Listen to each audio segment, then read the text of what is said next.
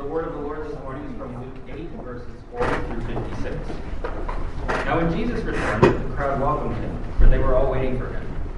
And there came a man named Jairus, who was a ruler in the synagogue. And falling at Jesus' feet, he implored him to come to his house. For he had an only daughter, about 12 years of age, and she was dying. As Jesus went, the people pressed around him. And there was a woman who had a discharge of blood for 12 years. And though she had spent all of her living on physicians, she could not be healed by anyone. She came up behind him and touched the fringe of his garment, and immediately her discharge of blood ceased. And Jesus said, "Who was it that touched me?" When all denied it, Peter said, "Master, the crowd surround you and are pressing in on you." But Jesus said, "Someone touched me, for I perceive that power has gone out from me." And when the woman saw that she was not hidden, she came trembling, and falling down before him, he declared in the presence of all the people why she had touched him, and how she had been immediately healed. And he said to her, "Daughter, your faith has made you well. Go in peace." While he was still speaking, someone from the ruler's house came and said, "Your daughter is dead. Do not trouble the teacher anymore." But Jesus, on hearing this, answered him, "Do not fear, only believe, and she will be well." And when he came to the house, he allowed no one to enter with him, except Peter and John and James, and the father and mother of the child. And all were weeping and mourning for her. But he said, "Do not weep, for she is not dead, but sleeping." And they laughed at him, knowing that she was dead. But taking her by the hand, he called, saying, "Child, arise." And her spirit returned, and she got up at once. And he directed that something should be given her to eat. And her parents were amazed, but he charged them to tell no one what had happened. Amen. The Lord add a blessing to the reading of his word. Let's pray. Bless us, O God, all creation. We thank you for this word. And Lord, you spoke in the beginning and all things came to be. You spoke and your word came to live within us, full of grace and truth. Bless this place now where we would hear your voice. Bless this place where we would hear your story. And as we listen, may our hearts be attuned to you. As the word is spoken, may you speak to us. May all we hear lead us to you through Jesus Christ our Lord. Amen. Well, I don't want to be long before you this morning, but I want us to see something about this powerful story in Luke's Gospel. And just to kind of billboard what this passage is teaching us is it exhorts us to trust and believe in Jesus, something we know we should do. It encourages us that Jesus cares about us and responds to our faith, something we may doubt from time to time. And it shows us that we shouldn't wait till we're desperate to come before Jesus, to come to him. Now, there's a lot going on here in this passage, and I want to kind of do a quick recap for a clearer picture of what's going on. Last week we were discussing how Jesus sailed to the other side of the Galilee and was in the country of the Gerasenes, where he encountered a demoniac, a man with multiple demons inside of him. If you were here last week, you remember that story. Jesus' awesome power over the forces of Satan and the devil, and now he's come back and sailed back across the Galilee and is back in his home turf. And of course, people hearing what Jesus had done, they've run out to greet Jesus. There's always a crowd now. We're at this point in the gospel narratives where Jesus can't really go anywhere without being mobbed by a crowd. And as Jesus is walking through the community, a ruler of the synagogue, Luke tells us, comes out to talk to Jesus. Now, this is an important man. And it means that he was the president of his synagogue congregation. He's the guy responsible for putting the worship service together. He may not be the rabbi, but he's the closest thing to the rabbi in the congregation. He's a chief elder, the number one guy. And he's important in the community. He's an important man in the community. And he serves God. He serves God in the synagogue, and he's active in the community, and he believes in the scriptures. He's one of the faithful. He's one of the good guys. And yet his daughter, we're told, is on her deathbed. It says, for he had an only daughter about 12 years of age, and she lay dying. And the word there in the original language does not mean she was sick with a terminal disease and would die one day. It meant that she was literally breathing her last breaths.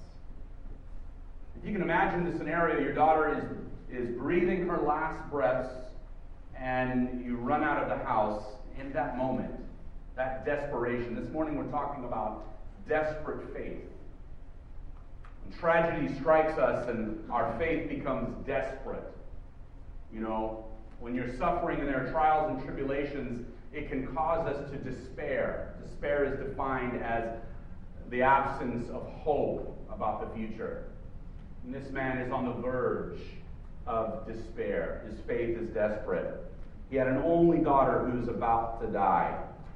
And he hears that Jesus is coming through town. Now, if you think, just get in your mind for a moment what Jairus is going through.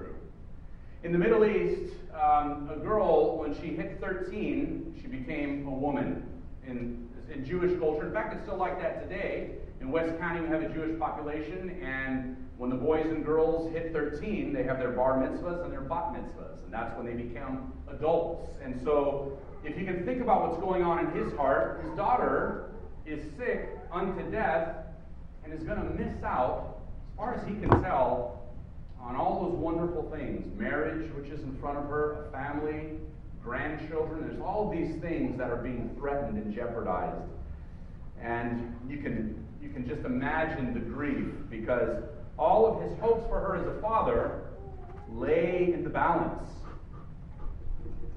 And in the middle of this large crowd pressing in, this important man empties himself of his pride and falls down, pleading with Jesus to come to his house. It's hard to be proud when you're desperate.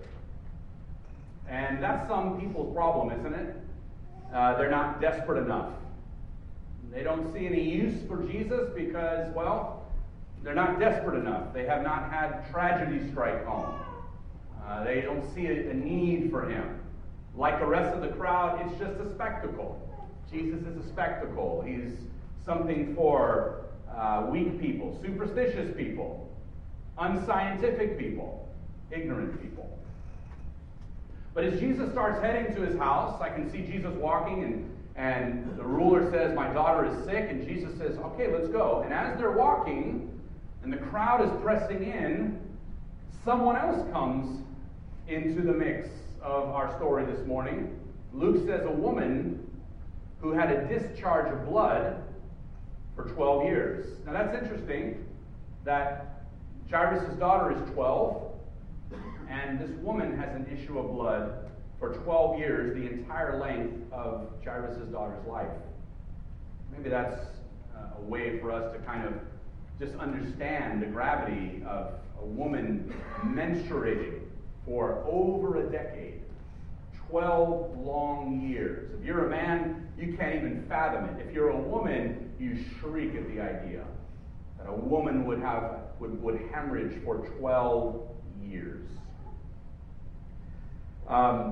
It was embarrassing. And it wasn't just a personal problem. She couldn't be intimate. Couldn't worship in the temple because it made her ritually unclean. She didn't just have a personal problem, she had a spiritual problem. This is not just a matter of hygiene and personal health. She is ostracized from the community because she's impure. Can't be intimate with a man who knows if she's even married. Maybe she was married and that fizzled because of her condition. Can't come to the temple to worship, and no one wants to touch her because if you touch a menstruating woman, according to the law of Moses, you were unclean. So she comes into the crowd and violates convention and norms and reaches out for Jesus. And here are these two lonely people in an excited crowd, and tragedy has visited the both of them. When there's deep pain in your life, you can be surrounded by people and still be lonely. Isn't that true? Have you ever experienced that? When you've been suffering deeply, you can be surrounded by crowds of people and still feel alone. Because that's what tragedy does. That's what suffering does. It isolates you. It makes you feel alone because You feel that it's just impossible for people to know what you're going through, for them to empathize. And Luke himself is a physician, and he writes this interesting side note. He says that she had spent all her living on physicians, but couldn't be healed by anyone. Luke is a doctor, and he's saying even the doctors couldn't heal her. And it wasn't because they were charlatans. Maybe that's what we think. It's because they couldn't fix it. It was beyond their expertise. It was beyond their skill and their training. They couldn't help her, and she had spent all her living on these doctors, which meant that she was in now not just physical problems. She didn't just have physical problems. She was in financial ruin. Spent all of her money. And what they both have in common is their desperation, but they also have in common this faith, this hope that Jesus is more than just a spectacle. That Jesus is more than just a good teacher. He's more than just a nice man, right? I mean, even people in the first century are fighting against the clamoring voices of the skeptics. Well, he's not a prophet of God. He's just a good man, good teaching. He's a nice guy. He led a life that should be emulated, but nothing more than that. Well, they're hoping that that's not true. They're hoping that Jesus is actually more than just a good man. That Jesus is more than just a good teacher. They're hoping that Jesus actually is who he says he is. They're not exactly sure who Jesus is, right? They don't say he's the Messiah, the Son of God, but there's a hope there. And hope is contrasted to fear because fear tells us a story about our future that is bleak and dark. And what hope does is it helps us imagine a future for ourselves different than the one we currently have. And they had hope. And it says in verse 44, she came up behind him and she touched the fringe of his garment, and immediately her discharge of blood ceased. And Jesus, not feeling the touch, right? He didn't feel her touch him personally. It says she touched the fringe or the hem of his garment. Orthodox Jews have tassels that hang out of their garments. It could have been that. It just could have been the edge of his clothing.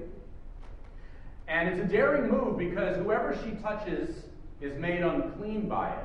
So she doesn't want to tell Jesus anything. She's just hoping that some kind of connection with cosmic divine power is going to do something. And Jesus stops right in the middle of his journey to Jairus' house. There's a lot going on here. Jesus is walking. Maybe Jairus is saying, come on, come on, come on. And Jesus is saying, okay, we're coming. And this happens, and Jesus stops right there, and he says, who touched me? Of course, Peter gets frustrated by this, right? Peter, you got to love Peter. Peter's the one apostle who gets an attitude with Jesus a lot. I feel like I identify with Peter. I'd be the one getting rebuked by Jesus all the time. And Peter says, what do you mean, who touched you? We're being crushed by the crowd. And Jesus said, no, I felt power go out from me. And what's interesting is the King James Version has Jesus saying, I felt virtue leave me, which is fitting because her illness for 12 years has robbed her of virtue. Jesus says, I felt virtue, I felt power go out from me. My favorite commentator on Luke, Joel Green, he says, this is where the real test of the woman begins. Everything she's experienced has been in seclusion, privately, but Jesus calls upon her to acknowledge her actions to the whole crowd. He's outing her. Jesus is moving this woman from isolated ritual impurity to public proclamation. Will she give in to fear, or will she respond in faith? We already told you what was at stake. She would be guilty of essentially making Jesus impure. She didn't want that. In fact, when Jesus says, who touched me, she, along with the rest of the crowd, denies it initially. She doesn't say anything, but when she realizes that everyone knows she's the one, I can see her probably standing there trembling while the crowd just moves out from her and she's left there standing alone. And when the woman saw in verse 47 that she wasn't hidden, she came trembling and falling down before him and declared in the presence of all the people, right? She had no choice now, that she was the one who touched him. And she had been immediately healed. And he says to her, "Daughter, your faith has made you well. Your faith has made you well. Go in peace." Years of agony and embarrassment are reversed in one brief touch. And it's not because the touch alone had any power. It's not the action of touching Jesus. Right? I could have preached a sermon, the touching Jesus or something like that. But it wasn't the touch. In fact, the touch was motivated by something else, and that was faith. And we might want to ask the question, what is it about faith? Why couldn't she just say a few prayers or do a few rituals, right? Maybe go like this 10 times and she's healed, or say, what is it about faith? Well, the only thing I can deduce from the story is that faith is entirely other. It's not something that is self-contained, because when you have faith, something has to be the object of that faith. I remember shortly after 9/11, I shared with you, I've shared this many times, I worked in a grocery store, and I remember one of the guys who came in all the time, he was from Brooklyn, now this is out in California, and he came in and he said, "Yo, you hear what happened?" I said, "Yeah, everyone was a sense of camaraderie and solidarity. We wanted to make sure we were all on the same page because the nation was afraid, And he says, "Yeah, we'll get them. And I said, "Yeah, And he says, and as he goes to walk away, we chatted for about 20 minutes. As he goes to walk away, he said, "Keep the faith." I said, and at that time I was a youth pastor, and I said, "Yeah, like what church do you go to?" And I wanted to have a conversation about Jesus. He goes, "Oh, I don't go to church." I said, "Oh, but you're a Christian." He goes, No, I'm not a Christian. Oh, and as he walked away, I remember thinking to myself, well, faith in what? Keep the faith?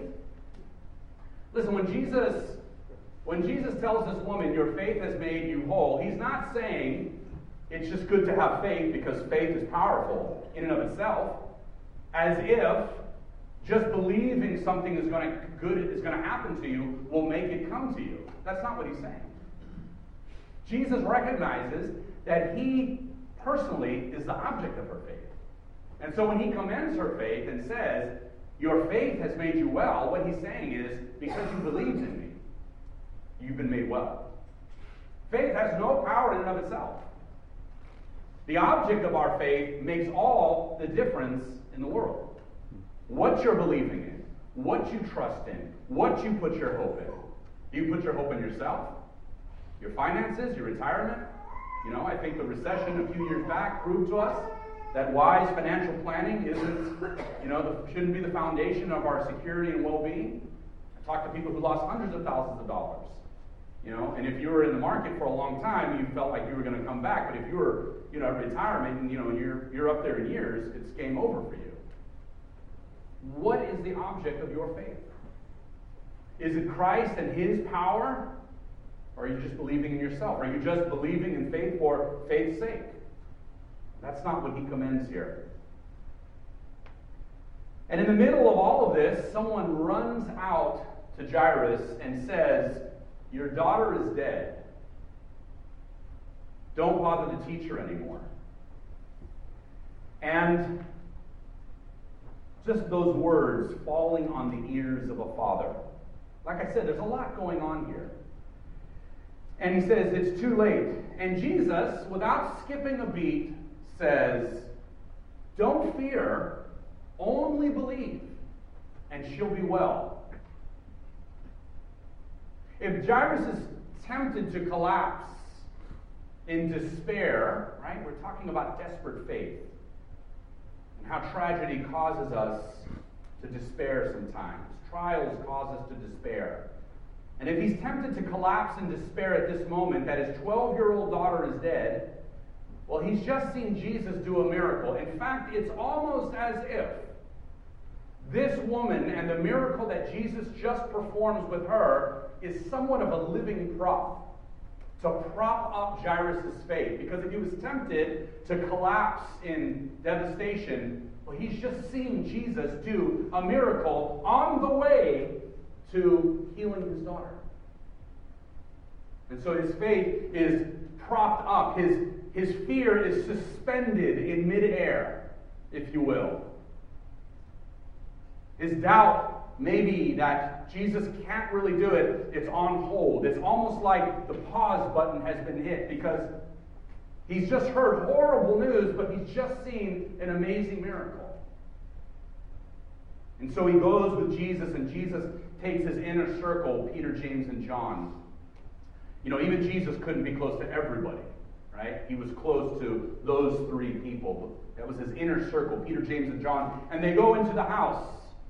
And Jesus grabs the parents, Jairus and his wife, and they go in, and there's a weeping group, a crowd of people weeping and mourning and wailing.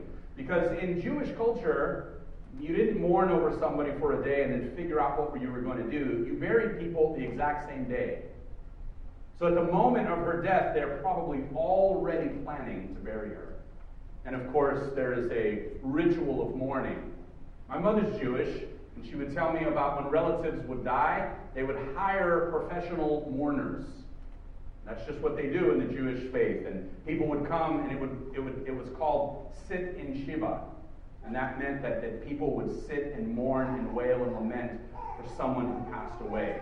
They had professional mourners. So no doubt people are mourning and weeping for this girl. And Jesus comes into the house and says, she's not dead, she's just sleeping. And of course, what do? They laughed at him. In fact, the word in the original language means to ridicule scornfully. They weren't laughing because they thought it was funny. They had contempt for Jesus' words.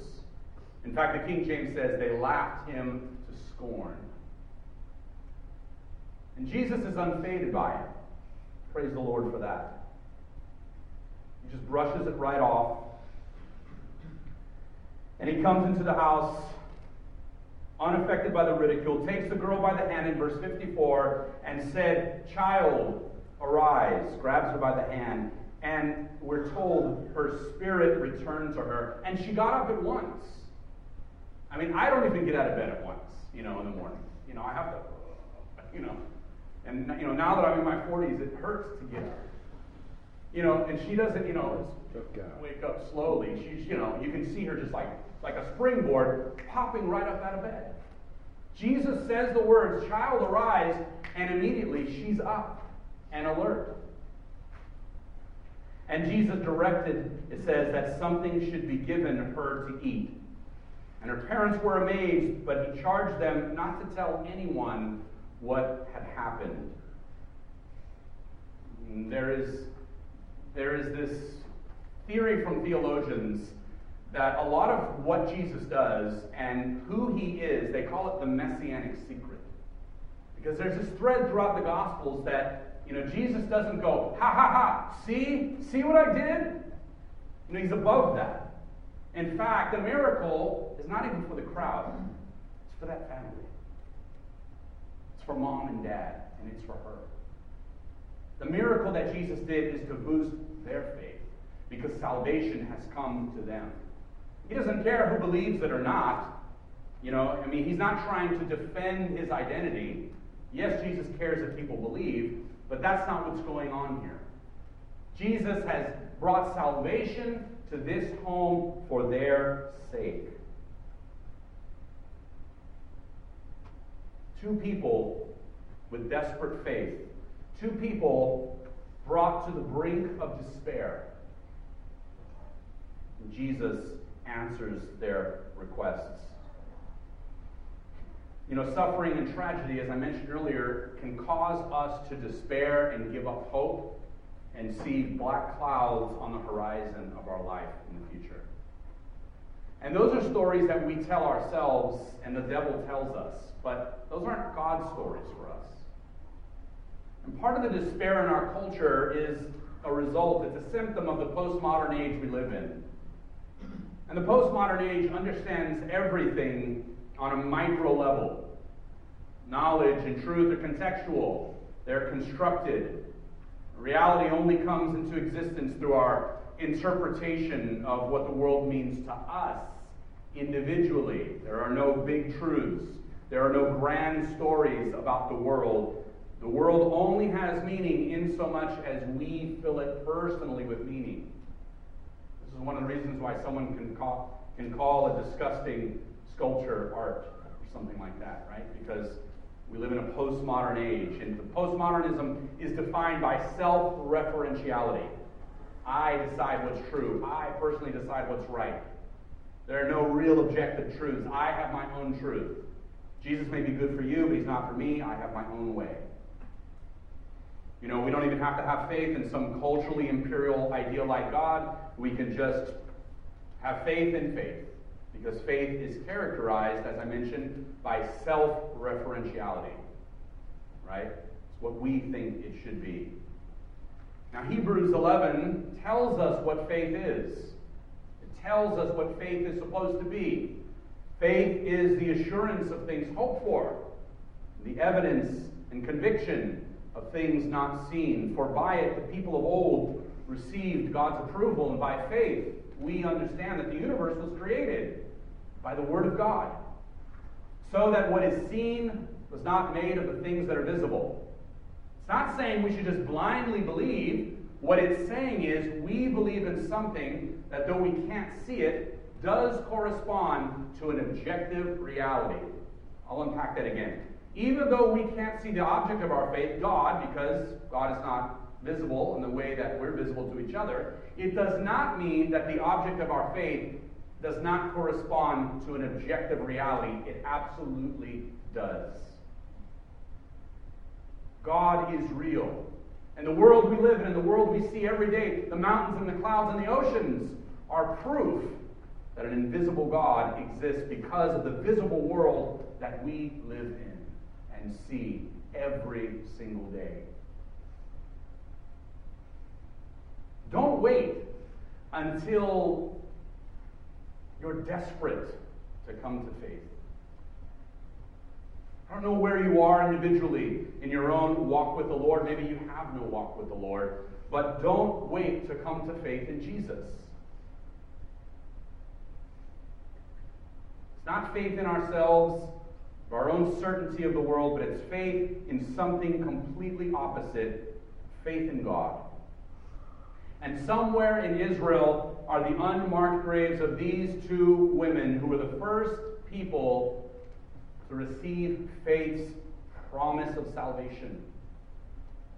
Your faith has saved you. That's the word in the original language, sozo. When he says your faith has made you whole, he's saying your faith has saved you. You've been saved by faith. One herself believing in Jesus, and the other raised from the dead because of someone else's faith on her account, who believed for her. Now, why is it hard to believe? I've just admonished you, I've exhorted you to have faith, to believe. But why is it hard to believe? Well, it's hard sometimes to believe because the devil markets in doubt. There are commercials for the devil everywhere in our culture, right? Suffering that we see on television, we hear about, we read in the newspaper, tragedy and suffering in our own lives, the daily suffering in the world, the tears of 1,000 disappointments, and the pain of unanswered prayers. There are commercials for doubt everywhere, even privately. And it makes us doubt ourselves, and it makes us wonder whether God really loves us.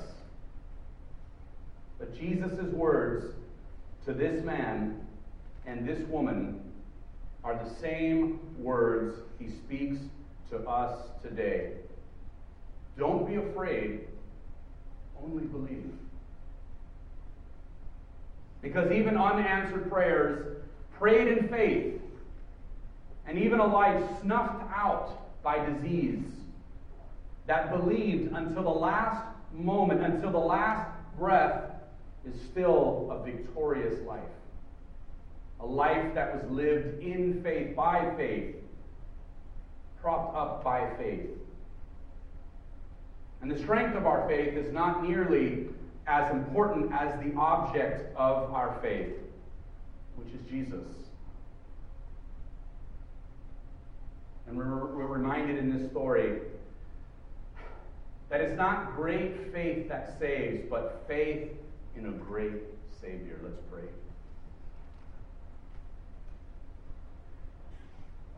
Father of glory, now, give us a spirit of wisdom and revelation in the knowledge of Christ. Lord, enlighten the eyes of our hearts with hope and with faith, that we may know the hope for which we've been called in the riches of the glorious inheritance of the saints, and what is the immeasurable greatness of your power toward us who believe, according to the working of your great might. We pray this in the name of the Father, and of the Son, and of the Holy Spirit. Amen.